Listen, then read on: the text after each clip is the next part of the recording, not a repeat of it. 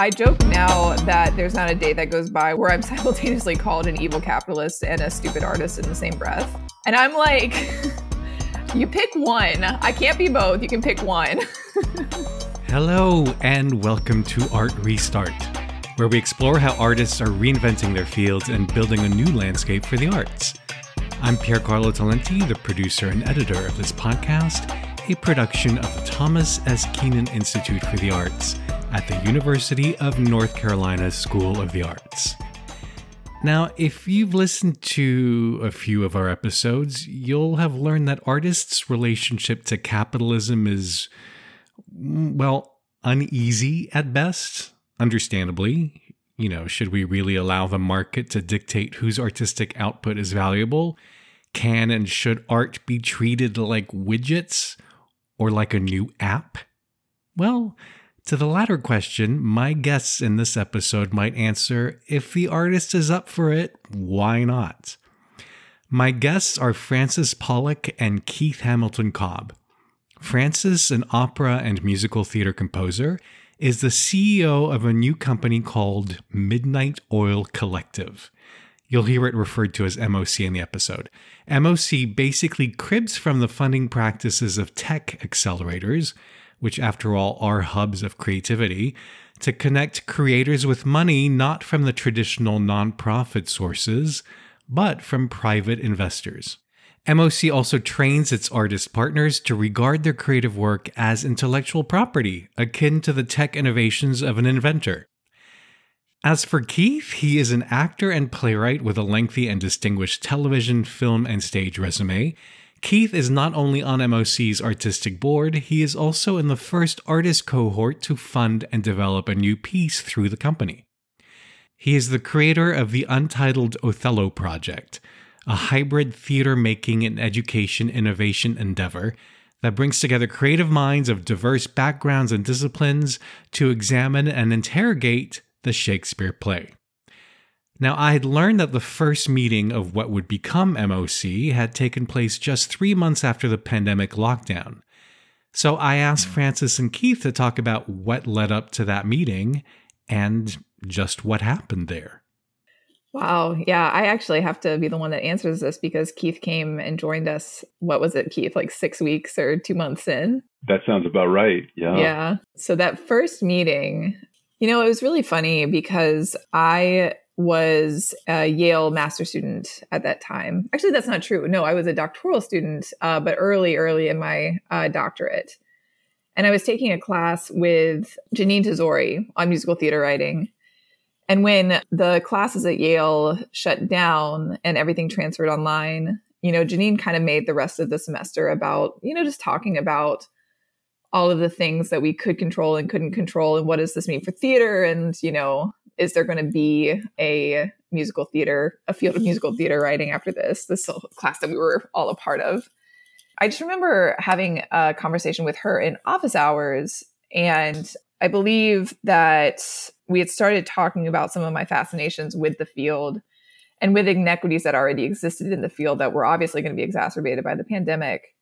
And I was talking about who organically can participate in the field and just that my heart wanted for there to be a way for anyone who had great stories to be able to organically share those stories on a bigger and bigger stage. And basically Jeanine challenged me and said, what are you going to do about it? And so I think for me, that was the starting moment of what could we as artists who are in our position as artists, what could we do about the current situation that was only being expanded by the pandemic, but had been there, for decades. And, once the George Floyd murder happened and the country erupted in riots and all of the arts institutions started putting forth their solidarity statements, the thing that just wouldn't leave my mind was nothing is going to change if you don't address the money. We can say all these beautiful things. We can put all of these platitudes out there that we stand in solidarity with people who have been historically underestimated and undercapitalized. But if you don't address the way that money works in our industry, especially how it works in relationship to artists and their work, then we will never get past who can participate organically and who can't. And so the first conversations around MOC were that it's like, what type of agency do we as artists have, and how can we affect the field to become a more open, expansive, and authentic place for anyone to participate? Let's talk about money. Since we started talking about money, how do you line up the money? And what kind of funder is interested in supporting this work? We are supported through limited partnerships. And so that means that we are a for-profit, investor-driven firm, which means that when we invest in a project, the goal is to create a financial return. And that financial return doesn't have to happen immediately. It can happen through multiple rounds of funding, just as in like the traditional sort of startup landscape. But ultimately, what we're pushing our projects to think about is, how do I create a financially profitable and sustainable venture for, you, the artist, for all of your collaborators, and then ultimately from the people who helped you get the project launched in the first place. And those would be your investors. I should add that if you look at the portfolio, there's a great many products that would be more easily recognizable than Untitled Othello.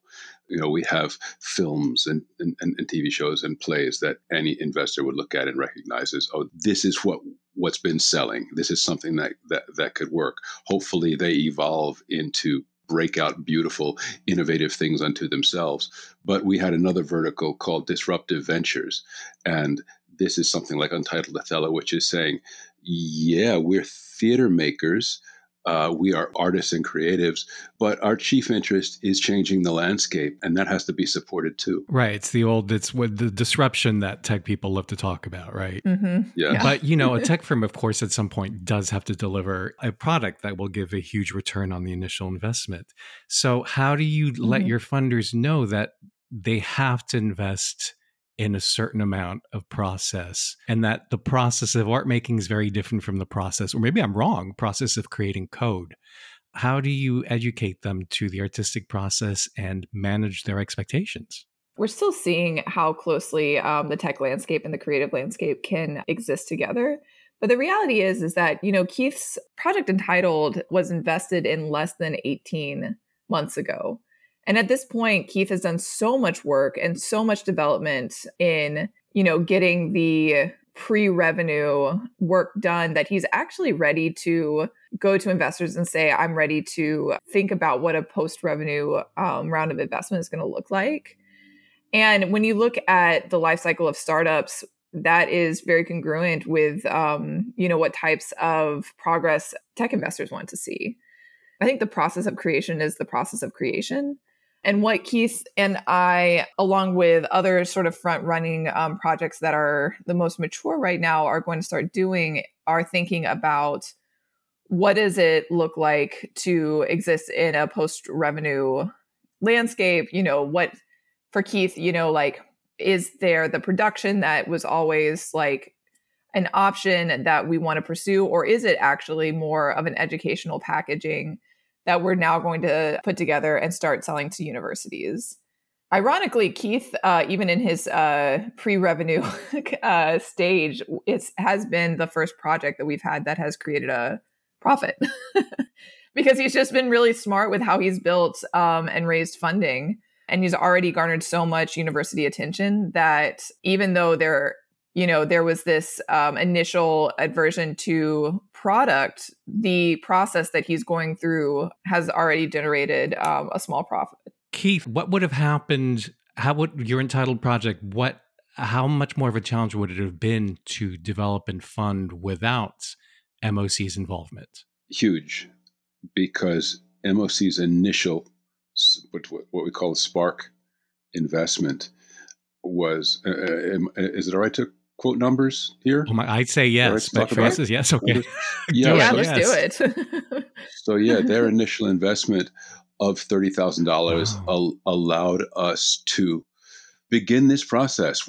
This process began as, again, simply an interrogation of Othello. And I needed to bring together a group of core actors, the core ensemble of that play, or those who I thought might be the core ensemble and who might rise to this particular sort of work, and bring them together in a room and read the play, discuss it, then shuffle the cast and put them in different roles and read it again and discuss it. And we did that for 7 weeks until we created an ensemble that we thought, okay, we get each other after this 7 weeks. We understand each other. We kind of have had some talk about this. Can we really begin to buckle down and build a brain trust here? And that was money that allowed us to do that and take us to the next step. I was at the same time out talking to universities saying, I have this new idea. I don't know if, I want your buy-in. I just want you to try this. And of course, universities are corporations. They wring their hands and they look at this because it is not a recognizable model. And as I said, Sacred Heart, I pitched for 3 minutes and they were like, where do we sign? We love this. And they've been our foundational partners for almost 3 years now, allowing us to create this work. It's not enough. We don't have the amount of money that we need, and we're perpetually looking for it. They are looking for it. MOC is looking for it. I'm looking for it. So it at least allows us to spread out the work. It's not me alone doing this, because if it were, being that I have very limited business acumen, we wouldn't have gotten here. In addition to that, there's belief. There's MOC belief. There's belief of my colleagues at MOC, right, who look at this and say, hell yes. There's belief, and again, purely by luck, of people at Sacred Heart, across several departments saying, this is what we want to do. We believe you. Come, do this. So there's some kismet, no doubt about it. But without the buy-in of them, without them having said originally when I described it, yeah, we'd like to work on that too. Let's go. Let's say there's an artist who wants to work with you. How would she proceed? What are the steps? So we do an application process, and this is to assess whether or not the creator is serious about wanting to try an alternative way of funding their work. We ask that creators have full drafts of their work, and like every creator does, right? Like they always have screenplays that have been sitting on hard drives, or musicals that have been sitting in their desk drawer for, years and years. And we say, what is your big ambition? What is the thing that you want to stay up and burn the midnight oil over? What is the thing that if it got its shot would change culture and change the world? That's what we are interested in. And it's so funny. We work with all of these incredible artists who have that piece. And for whatever reason, they've been told it's unproducible. It's too big, it's too loud, it's too dangerous, it's too noisy, it's too cumbersome, it's, too feminist or, progressive, whatever, right? Those are exactly the pieces that we are looking to support. And so an artist will come to us and apply, and we say, are you serious about being an entrepreneur? Because if you're not, then you're going to have a tough time in our system. Clearly, you have to make an aesthetic or / artistic potential judgment about the project itself, whether it serves your artistic goals and cultural goals. Mm-hmm. But then how do you ascertain whether the artist really does want to be an entrepreneur? We do a series of interviews. And I'm going to be honest, it's still an iterative process, because the idea of the artist entrepreneur is something that's a little bit of anathema to I would say the mainstream scene. I mean, it is and it isn't. I mean, I would say that the best business person right now in the country is Taylor Swift. So she is the, premium example of the artist entrepreneur. But in terms of the artist who has been educated in, the academy, we get a lot of questions of what does that mean? And so what we do is, once an artist is accepted into our pipeline, before they receive any kind of funding from us, they receive 4 months of incubator education. Oh. Yeah. And that incubator education is to start to very intentionally peel apart places of bias, try and give the artist some very foundational tools of thinking about how they're going to scale their artistic assets. We educate them about how we're going to form a legal structure around their IP, how they're going to both own and manage the structure, what it means for MOC to do our initial equity investment into that structure. Does MOC have any ownership of the project? The project is assigned to an LLC, and then MOC becomes a member on that LLC. I see. And so we don't manage the project in any way. We have no artistic say over the project, but we are a minority owner in the entity. Keith, did you go through the incubator or an early version of it? Yes. What did you take away from it? What was particularly useful about it? It's an interesting question. If you had asked me right after the incubator, I would have said nothing. This doesn't this doesn't jibe with how I think. But then getting into iterating around this project and building it, I began to see where it all made sense. Because MOC and Project Untitled started pretty much at the same time, we are growing in the same ways. Right. You're in the same learning curve. That's right. I took a great deal from what I saw my colleagues in the administration of that organization doing, and I apply it to this. So I have an ongoing sort of practicum going that some of our other artists don't have. It would be interesting to ask them what they're taking away, because I don't really know. I haven't really assessed that. I'm learning as I go and realizing in retrospect, oh, that's what this was about. That's what this moment in the incubator was about. And I think that Keith points to something that's really a crucial part of this process, which is that MOC is not a collective of artists in a traditional sense. It's a collective of businesses being built together. And so in the same way that the tech space has built up networks of, they've built cohorts of businesses through incubators and accelerators that are able to lend support and solidarity and, resources. MOC is doing the same thing, where every single person is on their own journey, but they are all building their businesses together at the same time. And then, so the first round of funding is $30,000. You called it the Spark. Mm-hmm. There's Spark funding to start with, and are set moments. Are there additional methods of future funding? Yeah, of course. I mean, our job as MOC, I would say as MOC facilitators, or like my job as the person who's kind of managing the investment side of things, is to help the artists understand all of their different options in seeking further funding.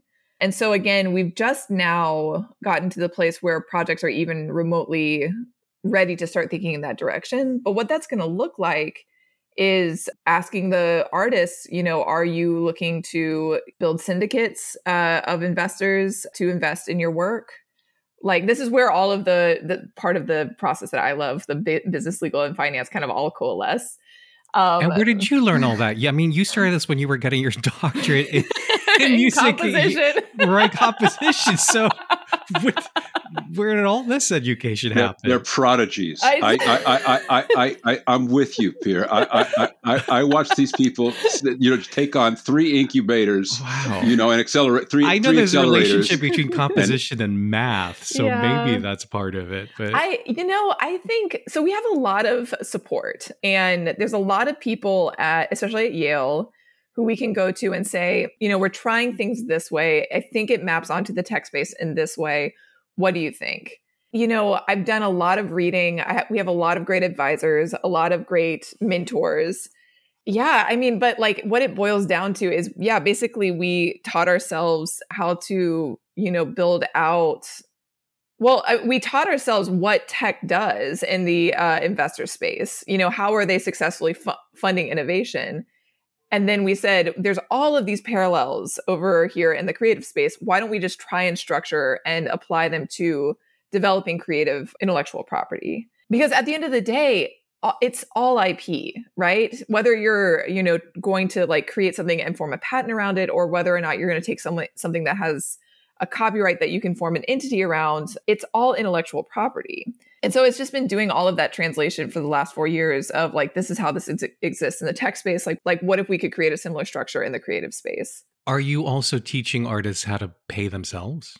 Yes, very much so. I mean, that's something that is not, I know so many artists take, their funding and put it all in the program and don't build a salary in for themselves. It's so real. What we try and teach all of our artists is that they're running a business. And like, this is something that we are still trying to empower and build a culture around, because it's going to take a while before artists fully realize that when they have an LLC, that is a business, and that business can be as big as any other business that you see anywhere in the world. And you can do anything with that business. But what we're seeing right now is artists who continuously want to treat everything like it exists in the nonprofit space or has historically fit in the nonprofit space, or they want to take their intellectual property and they want to hand it to a producer or license it, away. The natural impulse for an artist is to get rid of control as quickly as possible. And so it's almost like a lot of therapy that we have to go through, which is like, we'll sit with you, we'll show you how other businesses are built, we'll build it with you. We can find investors with you, but you need to be able to like sit with it and understand that like you're the manager of this LLC. You're making the decisions. It all comes down to you. It's not up to us. The power is in your hand. And I think that just because of the way that artists have been, trained to think about their work, it's a really tricky frame to recontextualize. Keith, how do you like thinking of your work as a business? Shifting that lens, was that hard for you to do? How is it helping you in your art and your creativity? It remains hard for me. I am the poster child for what Frances was just describing, and I'm constantly slapped in the face with, oh yeah, I've got to handle this. I have to administer this. I have to, abide by these laws and these rules. It's I'm evolving. It's a learning curve. If left to my devices, I'd want to sit in a room and just do the creative work.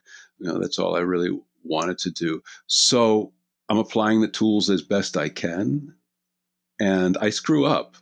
Everything outside the box, Pierre, comes up against roadblocks. Something as simple as dealing with my accountants. I explain to them what this is. Say, I just started a company. I need you to help me with this. They talk to me like I'm an idiot because this is not something they want to spend their time with. What's inside the box, that's what they went to school to do. Understand they do not want to put their heads around a new model or doing any of it differently. So they see me coming and they're annoyed. Compare that to the lawyers at the Yale Law School that MOC has gotten involved with, who looked at this and say, I see exactly what you're trying to do, and I'm here to help you. Frances, how are you enjoying being a CEO? Are you still able to attend to your art? One of the most interesting parts of this job right now is the creative economy very broadly, especially in the storytelling space, is at an inflection point. And we've seen this with the strikes in Hollywood, which still continue to this day, which has kept Hollywood at an absolute standstill, and also the struggles of the nonprofit theater sector, as most major theater companies across the country are reckoning with, shifting donor patterns and audiences not coming back after the pandemic, and just not being able to keep up with their operationally, like their bottom line. And at the same time, institutions divesting from arts and humanities. What we're seeing is an opportunity to completely just reimagine the way that all of this is done.